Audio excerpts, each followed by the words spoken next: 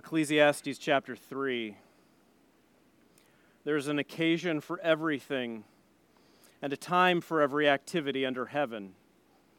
A time to give birth and a time to die, a time to plant and a time to uproot, a time to kill and a time to heal, a time to tear down and a time to build up, a time to weep and a time to laugh, a time to mourn and a time to dance, a time to throw stones and a time to gather stones, a time to embrace and a time to avoid embracing, a time to search and a time to count as lost, a time to keep and a time to throw away, a time to tear and a time to sow, a time to be silent, a time to speak, a time to love, a time to hate, a time for war, and a time for peace. Well, there may well be a time for all things. This is a sad time and not entirely welcome to us because we're grieving one who was so dear to all of us. The Apostle Paul says in 1 Corinthians chapter 11 to a church that he started, he says to all of them, "Be imitators of me as I imitate Christ." It might seem arrogant at first, Paul saying, "Be imitators of me, church," but it's while I imitate Christ. And what Paul establishes for us is the good precedent that there are times when we ought to look to certain believers as examples. There are always certain believers out there, Paul to his church, and Jess Moyer to me, who we want to imitate. I've told the family, and I've told many of you, I told Jess that he's who I wanted to be when I turn his age, 87 as it is. This is a life well lived. This is who I wanted to look like and who I wanted to be like. If they say one word about me, I want it to have been faithfulness, perhaps patience, kindness or grace. And this is Jess Moyer. We'd get a burger together. It worked out. I would have eaten anything with him, honestly. I'd eat anything with anybody, but he and I liked hamburgers, and so I got to introduce him to Five Guys, and we got to overpay for hamburgers, but they were always delicious. He would always encourage me. He was steadfast, always. Jess Moyer was a member of this church for 64 years. He joined in 1956. He was ordained as a deacon in 62. Jess chaired the deacons for 11 years, over a decade. He was the chairperson. He was the treasurer of the church for 26 years. He was our music director for 17 years. What I'm saying is if this church ever had a need, he would do it. They didn't even have to ask. I've gone back and looked at all kinds of old church records that are around here, and everything from the 50s and 60s is all written in his handwriting and says Jess Moyer at the bottom of it. If I needed to know anything about the history of the church, he knew. He was there, always faithfully there. This church, he was on the building committee that built this sanctuary back in 1971. This church is almost 200 years old now. And in that time, it's only had 3 deacon emerituses, emeriti perhaps. Only 3 of them that have gotten that title. Ansel Porter, Cecil Owens, and Jess Moyer most recently, who served the church for decade after decade, faithfully and continuously, loving the Lord, loving their family, and loving this family. I want to read to you something that Jess himself left for me to read to you in his book. His book gives him the prompt, "I would like the following religious beliefs expressed at my funeral," and here's what Jess says for all of us. "I accepted Christ as my Savior at the age of 9 years old. I believe the Bible and its teaching is the inspired Word of God. I know that I'm saved and that He has guided my life through all the years. You know what significant accomplishments he listed? That he was able to serve his country proudly in the U.S. Air Force during the Korean War. That he married his high school sweetheart. And they were married 66 years. Wonderful years, he makes sure to point out. And had 2 children. And finally, that he served God and his church throughout his life in many seasons with gratitude. Of his fondest memories, Jess writes, it was growing up on the farm with his parents and siblings. He grew up in Edgefield County, visiting my grandparents as a boy. And after growing up with school and dating and marriage and then becoming a dad, that job title, dad, is what I consider to be the greatest profession that there is. And one of the greatest inspirations in his life, he just listed my family. I don't think I need to make this argument to you today, or if I do, I think you'll be easily persuaded. But what I'd like to suggest to everyone today is that this is the life well lived. This is the good life in front of us. Whether we ask it out loud of ourselves or not, we're all looking for what is the good life? What is the life well lived? What's the happy life? The first sin in Scripture comes from answering this wrongly. Adam and Eve were created. Everything was created perfectly. God, as He created everything, called it good. He created and He said it is good. And He created and He said it is good. And He created man and He said it's not good for him to be alone. So He created the perfect partner for him and He said it's good. And He gave them job to do, to have dominion and subdue the earth, to be fruitful and multiply all of it, and to keep His commands. That is, to stay away from this one tree that would cause them death. However, they were tempted, Adam and Eve, by a different idea of what the good life is. The serpent comes to them in the garden and says, obeying God is not the good life. The good life is seeing that this looks good and taking whatever it is that looks good to you for yourself. The serpent says to them essentially, the good life is whatever you like, whatever your stomach desires, whatever your body wants, give it to it, take it for yourself, and that's the end of it. That's the good life. It was a lie from the beginning.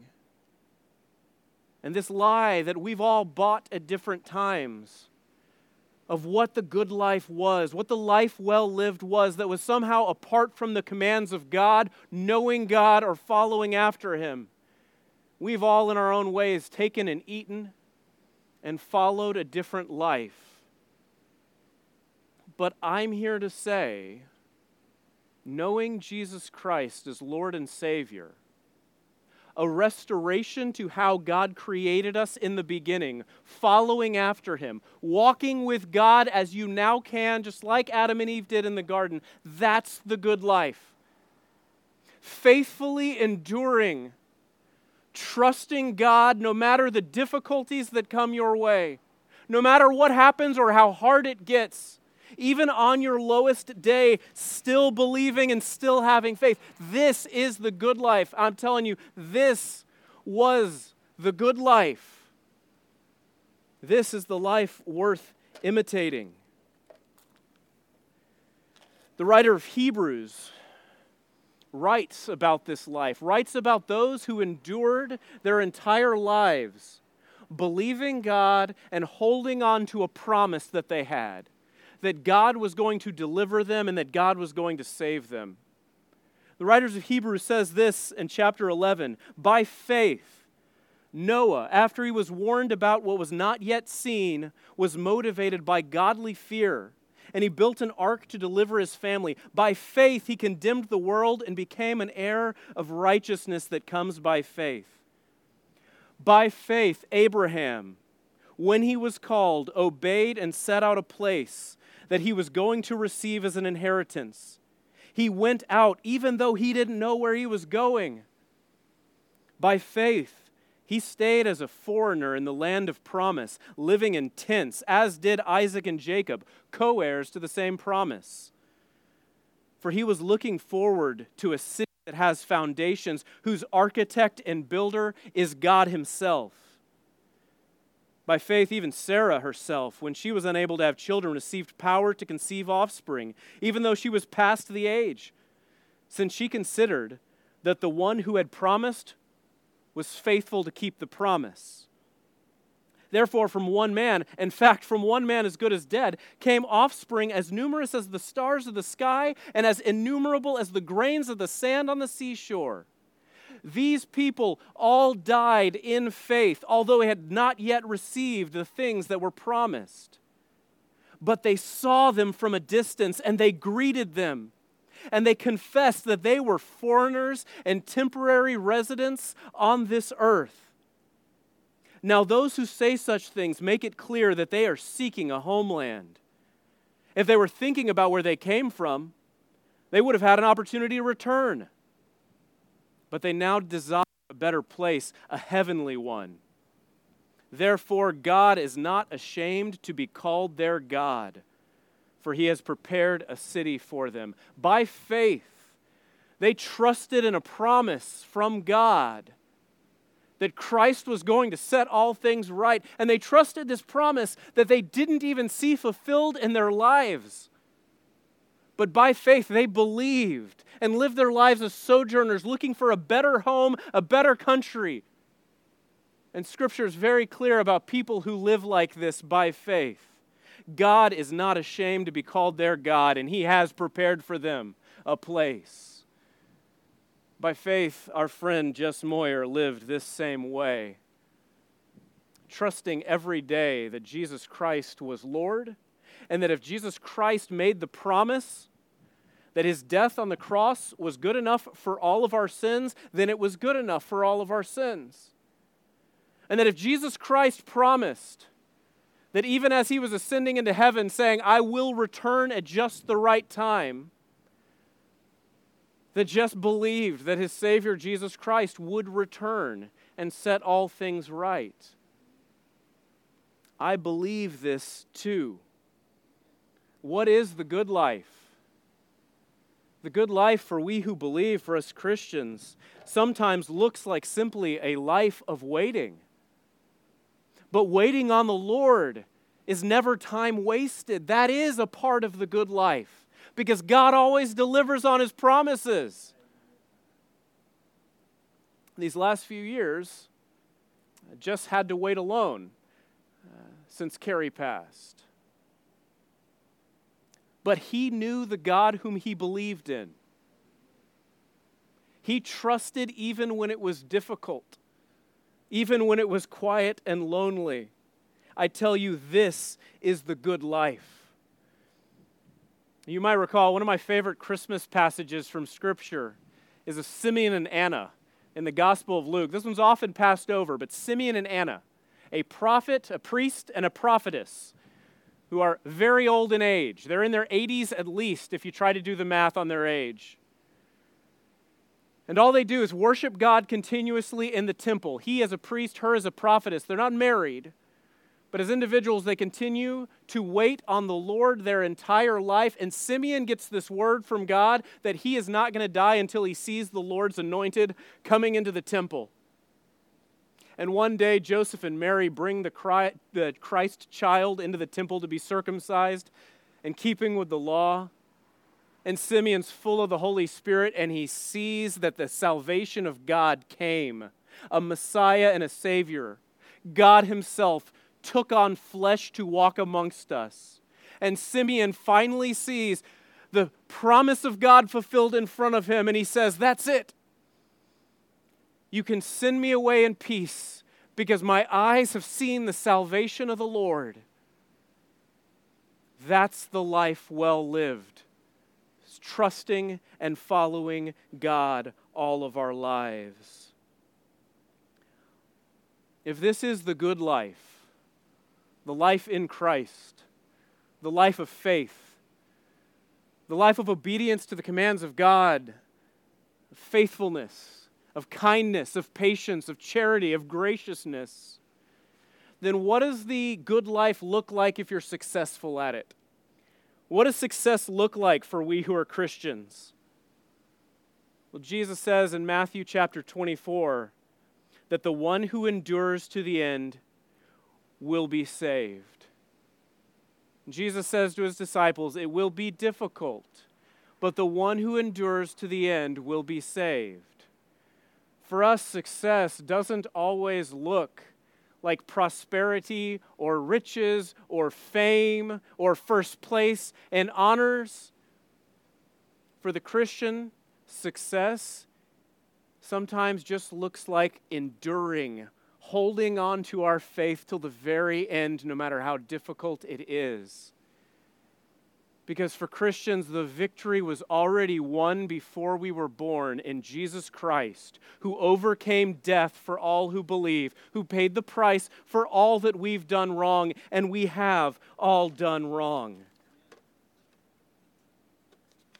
Success for us Christians looks like trusting God, come what may. And what is our faith? What is the faith that we Christians hold to? It's this. We were dead in our trespasses and sin, in which you previously lived, according to the ways of the world, according to the ruler of the power of the air, the spirit at work in the sons of disobedience. We all too previously lived among them, gratifying our fleshly desires, carrying out the inclination of our flesh and our thoughts. We were, by our very nature, children of wrath, just like the rest. But God, being rich in mercy, because of the great love He loved us with, made us alive in Christ, even though we were dead in our trespasses. You see, the starting point for receiving this faith that we have is recognizing that we're not all right. Nobody ever really comes to trust Christ until they say, you know what, I'm not okay. If your thought for yourself is, I do all right, I'm generally a pretty good person, then you never come to understand your need for salvation if there's nothing you need to be saved from. If your idea for yourself is, you know what, I'm all right, I'm doing okay, well then I've got a prayer for you today, and I will pray it for you. And the prayer is that Christ will open your eyes to the truth of your own condition, because we all were like this at one point or another. Not really in charge of ourselves like we thought, but rather ruled by whatever desire came about inside of our hearts. We had no self-control, no individualism. We were ruled by our sin. The very nature of our life is children of wrath. Here's where it gets good, though. 2 words that all of our faith hinges on. We're nothing good but God. We're children of wrath. We're enslaved by sin. We're no better than Adam and Eve in the garden, but God, who is rich in mercy, because of His great love, made us alive with Christ, even though we were dead in our trespasses. You are saved by grace.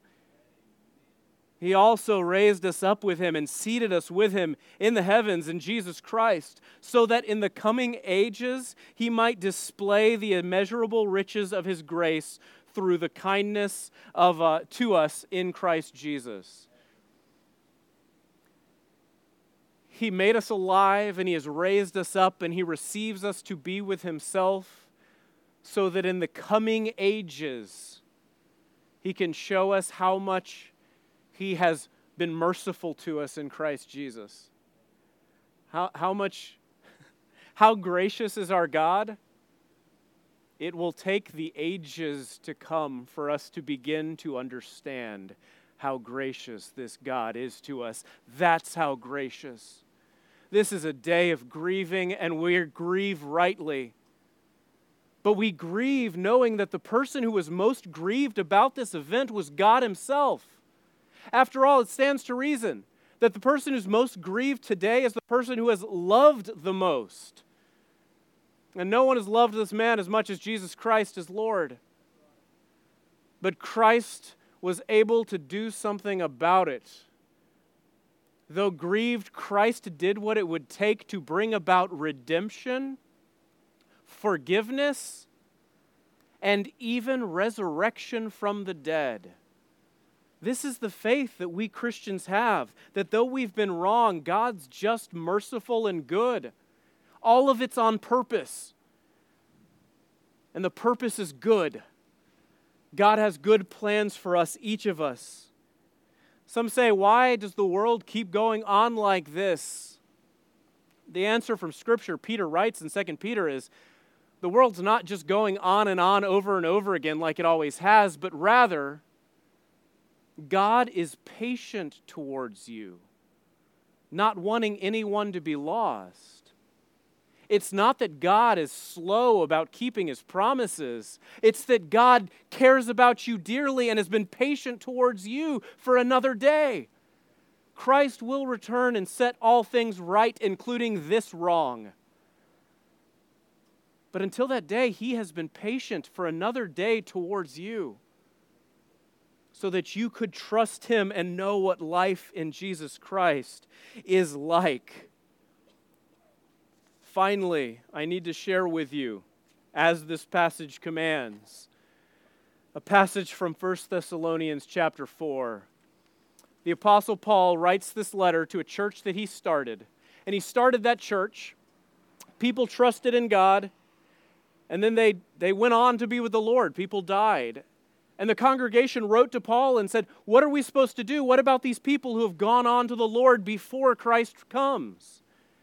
And so Paul writes them an answer for every person who has gone on to be with the Lord before Christ returns. And what Paul says is this: we don't want you to be uninformed, brothers and sisters, concerning those who are asleep, so that you will not grieve like the rest who have no hope. For if we believe that Jesus died and rose again, in the same way, through Jesus, God will bring with Him those who have fallen asleep. We say this to you by a word from the Lord. We who are still alive at the Lord's coming will certainly not precede those who have fallen asleep. The Lord Himself will descend from heaven with a shout, with the archangel's voice, with the trumpet of God, and the dead in Christ will rise first. Then we who are still alive, who are left, will be caught up together with them in the clouds to meet the Lord in the air, and so we will always be together with the Lord. Therefore, encourage one another with these words. There's the command. Encourage one another with these words. And here I am to tell you, Paul says, we don't want you to be uninformed, so that you grieve like the rest of people who grieve without hope. There are people out there who have to grieve without hope, that this is the end, that was the last day. We who believe, we grieve, but we grieve because we're now separated from one that we love. But we grieve with hope. And the hope is outrageous and outlandish. It's not a nicety. It's not a simple hope. The hope is not something little like, oh, well, they went on to be with their Lord. Yes, in Christ, we know those who have gone on before us are with God now. But our hope eternally is greater than that by far. We're talking about the resurrection of the dead. But only if, as this passage says, you believe that Jesus rose from the dead. All of our faith is hinging on this. Did He or didn't He? If Christ rose from the grave, then that means every person who's ever been alive died, and that was the end of it for them, except one guy who rose from the grave and said, I hold the keys to death, and I hold them for anyone who would put their trust in me. That's the promise that we cling to, an eternal resurrection with our Lord Jesus Christ. If you believe that Jesus died and rose again, then in the same way, through Jesus, God will bring with him those who have fallen asleep. Our hope's not little. Our hope is great and vast. Our hope makes other people squeamish. But we believe that someday, even as we put these saints into the ground, Christ will return and the dead in Christ will rise. Because we believe Jesus didn't stay dead but rose from the grave. This is a real hope. This is a good hope. This is a hope you can put your whole life behind. Though we're sinners, Christ has said, if anyone comes to me, I will receive him. Christ has said, if you are faithful to confess your sins, I will be faithful to forgive them. The good life in Christ begins with this: Jesus, no longer will I be the Lord in my life, but Jesus, you will be my Lord and boss. I will follow and obey all the days of my life. Come today, believe the promises. Join us in this faith that we have. Christ has been patient and waited on you, but he will not wait forever. Someday he will return. And on that day, there will be great rejoicing for us. So let there be great rejoicing for you on that day as well. Jess Moyer now has an eternal perspective that we don't share. We see day to day. We see what's happening next and what's going to happen tomorrow and the next day. But he has an eternal perspective. I'm telling you, what Jess would say to you today from his perspective is that the most important thing you can do today is put your trust in Jesus Christ as your Lord and Savior. Come. You have nothing to lose. Offer over your whole life to him. Because Christ comes. He has come in grace and mercy, and he will come to your life today too in grace and mercy. What should we do today? Today, let's grieve. It's right to do. Let us grieve and let us mourn and let us cry. But we don't grieve alone. We grieve in the Holy Spirit, and we grieve with hope that God will set right all that is wrong. Second, let us put our trust in Christ. Don't delay. And then let us cry out together, Jesus, come soon and set right all that's wrong in the world. Finally, what should we do today? Let's hope. Let us hope in Jesus Christ our Lord. Father God, I thank you that it is your will that we should come to know you. Let nothing stop it. Jesus Christ, I thank you that you've died for our sins and done all the work necessary for us to be made right and brought out right into relationship with you. Holy Spirit, I thank you that you give us the strength, that you open our eyes to see. Dear God, I pray that you would be with this family, that you would be with us all. I pray that you would bring peace and joy and comfort in our lifetime. I pray that you would bring sweet time together with this family today. More than anything, I pray, Jesus, come soon. Until then, we will be patiently waiting in faith, patiently trusting that you keep every promise you make. And this I pray in Jesus' name. Amen.